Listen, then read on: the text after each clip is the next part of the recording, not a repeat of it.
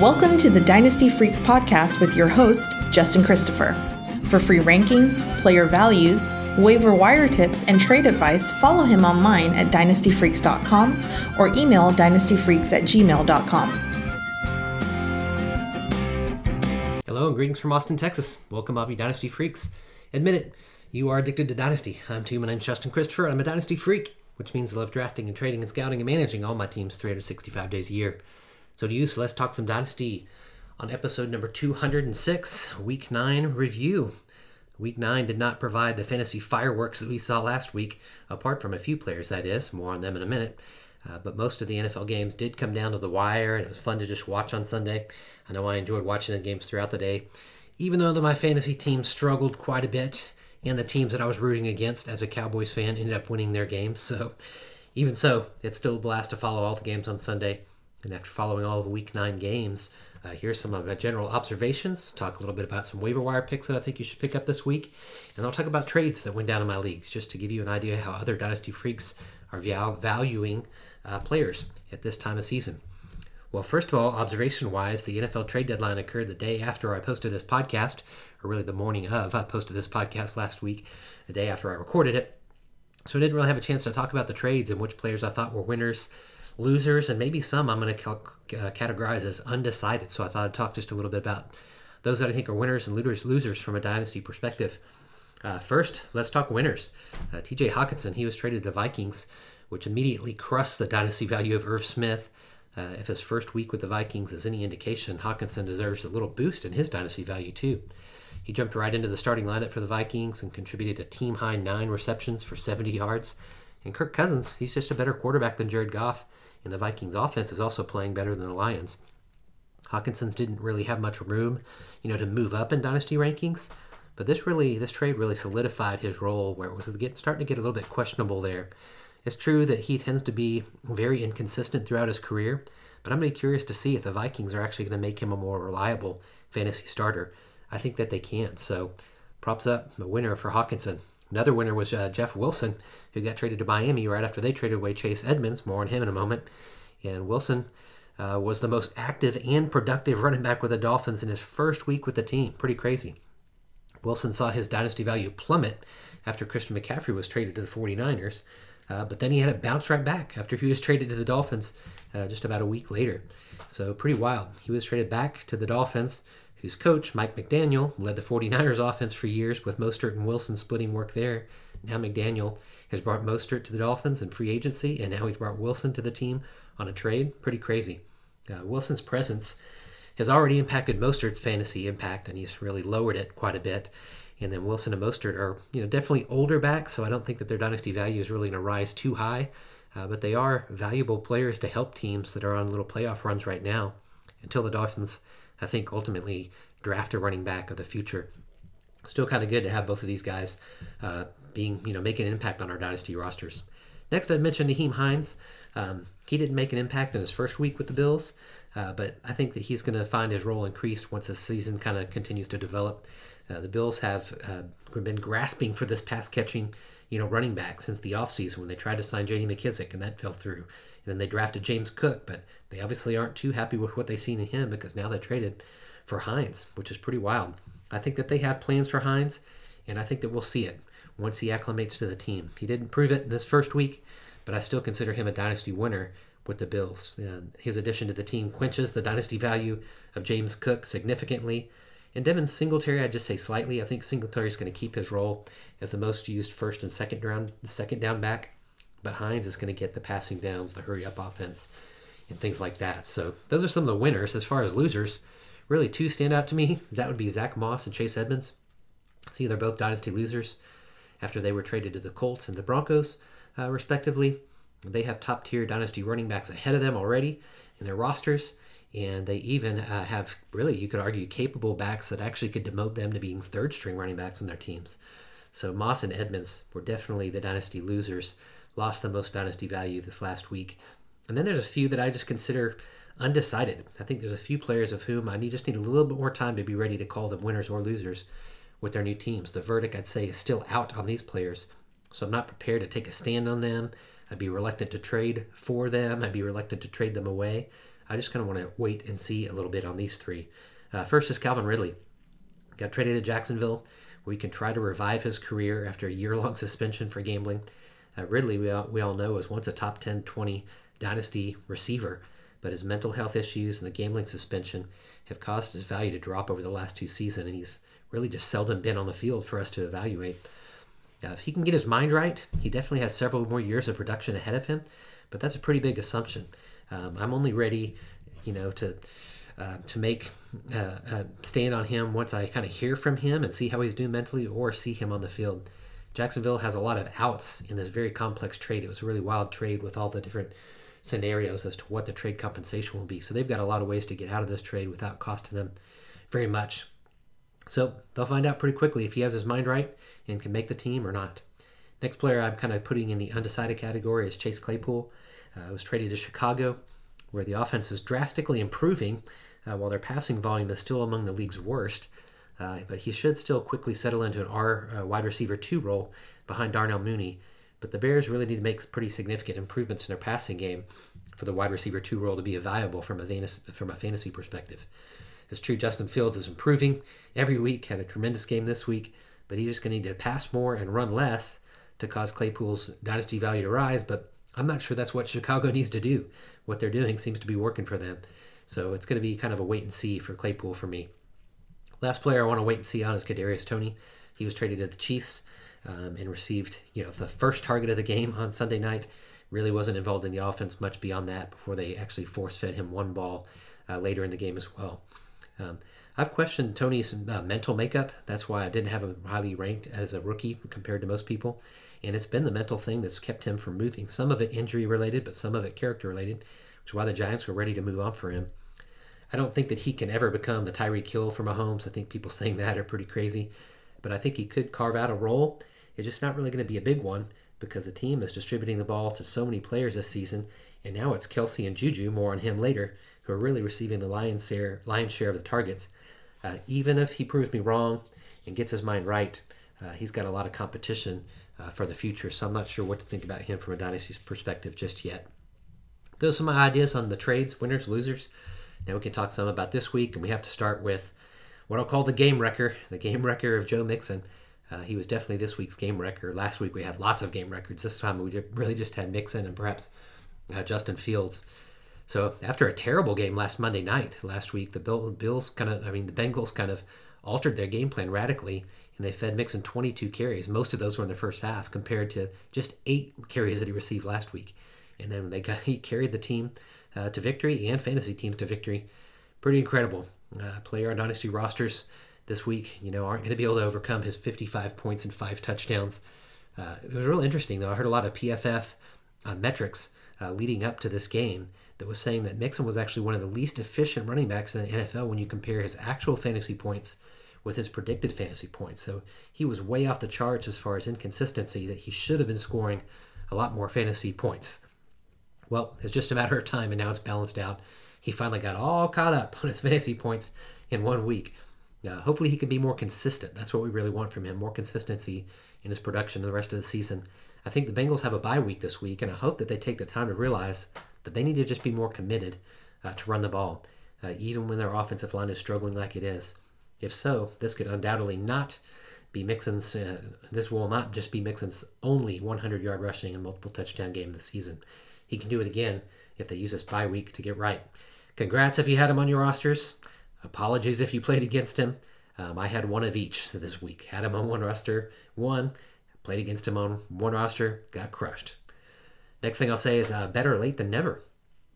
2 once highly thought of players had their best fantasy games of their young careers and are getting more involved in the offenses. I'm talking about Cole Kmet and Terrace Marshall. Cole Kmet scored 2 touchdowns on Sunday and had a season high in targets as well. He scored 19.5 fantasy points, the best of his 3-year career. And as Justin Fields and the Bears offense continues to improve, Kmet should see his role in fantasy production increase finally, something his managers have been waiting for and thought would happen a lot earlier in the season. Maybe it's just taking this long. Meanwhile, there's Terrace Marshall, who scored his first touchdown of his career, and he's seen his snap percentage grow to more than 90% of the snaps since Robbie Anderson was traded. Managers who patiently held Marshall on their rosters while he rarely even saw the field his first year and a half, maybe get rewarded now for their patience. If the Panthers were not such a terrible team, there'd be even more reason to hope for him. But that said, the Panthers are going to be a prime position to draft a quarterback in the 2023 draft, and Marshall could really benefit. He has a chance now at the end of the season to prove to the Carolina management, and then whoever ultimately comes over to coach the team next, that he really can be a suitable and productive wide receiver 2 opposite of DJ Moore. So pretty fun that Kmet and Marshall, both second-round type draft picks in rookie drafts their years, but they've been just kind of on the roster bubble. I've even seen some of them dropped from rosters. But now they're finally showing some signs of hope. Better late than never, I'd say. Next one's kind of a fun one because I have a little bit of a vendetta here, but I'll call it past his prime. Aaron Rodgers. He's just not startable in one quarterback leagues for the first time in his career. Pretty wild. His performance on Sunday was pathetic. And as much as Rodgers likes to blame others, he has no one to blame but himself for this week. Rodgers threw 3 interceptions, including 2 in the end zone, and he completed a season's worst 53.5% of his passes on Sundays. Pretty terrible for the guy that's normally so efficient. He is missing a lot of weapons, and even more Packers got hurt in this game. But, the best quarterbacks still can carry their teams to victories and fantasy wins. Rodgers, get this, has yet to score more than 20 fantasy points this season. He's averaging 16.3 points per game. For comparison, Geno Smith is averaging 20.6 per game. Trevor Lawrence, 17.9. Daniel Jones, 17.75. Marcus Mariota, 16.9. Now, who would have thought that those list of players, Geno Smith, Trevor Lawrence, Daniel Jones, Marcus Mariota, would be scoring more than Rodgers, but they are. Something is definitely off for Rodgers, and he just doesn't have it this year. He can't be trusted as a starter in lineups, and he's actually bringing down the entire offense, which is actually 27th in the league in points per game. They're just going 17.1 points per game. It's normally sad to see a player like this with such incredibly fantasy productive career that made so many players around him productive start to go downhill. But in Rodgers' case, it's not sad for me at all. His act's really gotten old and tired for me, and his arrogance, his finger pointing are annoying. He deserves what he's getting, and he needs to point the finger in the mirror and look at himself. One more thing I'd mention here before we talk some waiver wire and trades, I'll say getting his juju back. During the first part of the season, I've talked about on these podcasts that Kansas City's offense, minus Tyreek Hill, has really just started to distribute the ball evenly, and it's really hard to decide if there's anyone worth starting as a pass catcher besides Travis Kelce. But still, in recent weeks, the tide has turned, and Juju Smith-Schuster has really established himself as a wide receiver 1 and the second most targeted player on the team. Juju has had 8 targets in 5 of the first 7 games, and then he received 12 targets this week, the first week after the Chiefs' bye, which I think is significant. Other wide receivers have scored more touchdowns than Juju, so that's kind of disappointing, but he's received the bulk of the targets and yards, which for me is far more important. Before this week, I kind of have been saying that Kelce was the only reliable starter for the Chiefs. That includes, minus Mahomes, of course, but that includes the running backs, who I don't think are startable, at least not reliable. But now I think Juju is starting to provide a safe floor, particularly in PPR leagues. The Chiefs have made the shift in Mahomes' eyes, and Kelce are just for Kelce and Juju right now above everyone else. His dynasty value is on the rise again. It's never going to return to the kind of top 12 dynasty value he had after those first few years in Pittsburgh, but he's moved back up to 41st in my rankings, and he could really, have room to grow. After all, he's only 25 years old. Let's talk some waiver wire for week 9. Put this out for you guys on Tuesday morning so you can think about the waiver wire. Pretty bad week this week. It seems like all the last couple weeks have been pretty bad. No one really to go after pretty hard. But I'll mention a few players and remind you that I'm in leagues that have 300 to 360 players rostered. So deep dynasty leagues, there's definitely better players to go after if you're not in leagues like that. But in the leagues that I'm a part of, here's some of the guys I'd even be thinking about. First would be Samori Toure. Samori Toure he saw the quick uptick in snaps after Romeo Doubs left the game with an ankle injury early in the game, and he received several deep ball shots down the field from the aforementioned Aaron Rodgers, even though they failed to connect on the deep balls. He was drafted in the 7th round by the Packers, so they have a slight interest in seeing what they can do with him. And if this short window of opportunity is here with Doubs injured and now Christian Watson also back in the concussion protocol, he's got a little chance here. He really can't play worse than Sammy Watkins, which is pretty frustrating. The Packers are still giving 60 snaps to Watkins, who played terrible on that game, compared to Torrey's just 28. I think that needs to change, and they need to give him a chance. He's the only player really I'd consider adding from a dynasty perspective this week for sure. Other two, though, I'll mention. One would be Kylan Hill. Hill was my top targeted player on waivers earlier this morning, and then I heard that Aaron Jones' MRI revealed no significant damage, and so the team reported that he's likely to return to play even this week against my Cowboys. Hill was one of my favorite late-round targets in the 2021 rookie class, and he had a few great plays and some great games actually in the preseason before he tore his ACL last season. He's the only addable player. He's only an addable player in deepest of leagues, but I kind of wanted to mention him here just to keep him on the radar at the very least. Just add him to your scout teams. Last player I'll mention would be Jordan Wilkins. Wilkins was called up from the practice squad last week after Jonathan Taylor was declared out, and he played almost 1/3 of the snaps on Sunday in his first game back with the team. Deion Jackson seemed to have sustained a severe injury on Sunday, but he later came back to the game. So the Colts, I would say right now they're just a big dumpster fire right now. They just fired their head coach, Frank Reich, so that's pretty sad. So I would not be surprised if they just shut Jonathan Taylor down for the season, which could give Wilkins, a chance to play more and maybe secure up a backup role for the future now that Nyheim Hines is gone and has been traded to Buffalo. Wilkins may have a chance to do something like that, so he's at least a third player I'd consider this week in the deepest of leagues. Hey, we had a lot of trades in my leagues this week.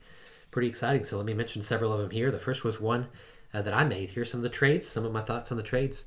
First was D'Onta Foreman. I told you last week that I thought he'd be the most traded for player this week, and he was. D'Onta Foreman and Eno Benjamin for a 2023 second-round pick and a 2024 third-round pick. So D'Onta Foreman and Eno Benjamin for a second and then a future third. This was my trade. I traded away the future picks for these two running backs that I thought could help my contending team make a push in the playoffs. I have a super solid team in this league, except for the RB2 position. That's really my only weakness. All my flex spots are great too. I lost Javonte Williams in this league, so I've just been scrambling at my RB2 position. I've managed to score a lot of points in this league, still among the top highest scoring teams. But the RB2 weakness has caused me to fall a little bit behind in the standings. And so I wanted to shore up my floor at the RB2 spot. And so I feel like I'm going to be a top 3 team in this league and figured that this 2023 second round pick is going to be a late one. And I rarely care about third round picks, so I threw that one in too. I kind of regret giving up the second round pick. I do think I overpaid a bit, but this is a team that I'm pretty excited about and feel like this could help me just get that little bit of a floor with those players. Hopefully Foreman plays better than he did this last week and returns back to the 2 weeks that he had prior to that. The other team in this trade is rebuilding, so they were just pleased to get additional picks for these players that don't have the greatest dynasty long-term value. It's helping him a lot in his rebuilding process, so trade made sense for both of us. Next trade was D'Onta Foreman again, was traded for Rex Burkhead of all people, and a 2023 third. This is another competitive team in one of my leagues. Wanted to add Foreman just to try to help them a little bit in their playoff push. He only had to give up a third round pick instead of a second and a third like I did. I don't know what the Rex Burkhead part of this is, but I'd say that he probably paid a little bit more per fair price. Like I already said, I think I overpaid. Burkhead's a strange player to throw in. Doesn't make sense to me, but he was added to this deal for some reason too, though he'll likely never see the starting lineup on this team's roster. I think I like the Foreman side of this trade. Like I said, I overpaid and gave a second and a third to get Foreman, but that was also Foreman and Eno Benjamin. So pretty fair assessment. I knew Foreman would be the most traded player, and sure enough, he was. Next trade was a big one. Josh Jacobs, and 2 third-round picks, one in 2023 and one in 2024, was traded for 2 first-round picks in 2023 and 2024. So 2 first-round picks for Josh Jacobs, and then they threw on a couple third-round picks too. Big trade. It was executed late Saturday night. And this was a trade where I was actually in a contending team, and so I was going after Jacobs in this league too. I offered the manager a first-round pick for Jacobs, and then I sent a separate offer, just Deebo Samuel straight up for Jacobs, trying to give him 2 options because I knew he was trying to sell as he starts his rebuild. But man, he found a much better deal than the one I was willing to give him because he got 2 first-round picks for Jacobs instead. He jumped on that deal, and really it's going to help him with his rebuilding process, while the Jacobs manager is the reigning champ and is just trying to make another Super Bowl run. Jacobs has cooled off significantly over the last few weeks, and I kind of banked on the fact that maybe this might be a little bit of a low point for him and maybe you could get more for him. But man, based on the offers I traded, I thought that he was worth something like Deebo Samuel or just 1 first-round pick. But this team was willing to give up 2 first-round picks. I think giving 2 picks is too much for Jacobs, 2 first-round picks. So I like the pick side of this trade no matter what the roster composition was. of each team. A few more small trades that took place in my leagues, but I'll mention them still. One was Deion Jackson. He was traded for a 2023 third-round pick. The team that traded for Jackson does have Jonathan Taylor on his roster, so he was just trying to shore up an RB2 start for this week. I think he paid a fair price for it, maybe to be what you might deem Taylor's handcuff right now. I wish the Jackson manager, knowing that he needed this player just for this week, maybe would have held him over a barrel a little bit to try to get more for Jackson. But given that, I doubt that he would have been been willing to pay more than a third round. So price seems about right. Jackson in this case didn't help his team this week, but his team won anyway, so that's okay. There's not a player on the Colts that I trust going forward. Like I said, I feel like they're a dumpster fire. This may have just been a week one fill-in that didn't net much. I doubt that he will be started, Jackson, the rest of the season on this team. This team is just too bad. The Colts need much more. Then there was Jared Goff. He was traded for a 2023 second-round pick. One manager in this one quarterback league got kind of stuck in a pickle with both of his starting quarterbacks on bye weeks this week. His team's actually 8-0, so he wanted to do his best to stay undefeated, and so he acquired a quarterback rather than take a zero at the position. He found the perfect seller too, because there's a rebuilding team that's just compiling picks, and this seller now has 3 first-round picks and 3 second-round picks in 2023. He's going to have a blast rebuilding his team, and Goff is a perfect player since he already signed Justin Fields and Matt Stafford on his squad. He's already got them, so he's willing to trade away Goff for sure. Sadly, the addition of Goff will likely not result in a win for this 8-0 team, depending on what happens on Monday night. It may not have helped him stay undefeated, but either way, it's a fair trade. We know it's going to be a late round pick in the second round.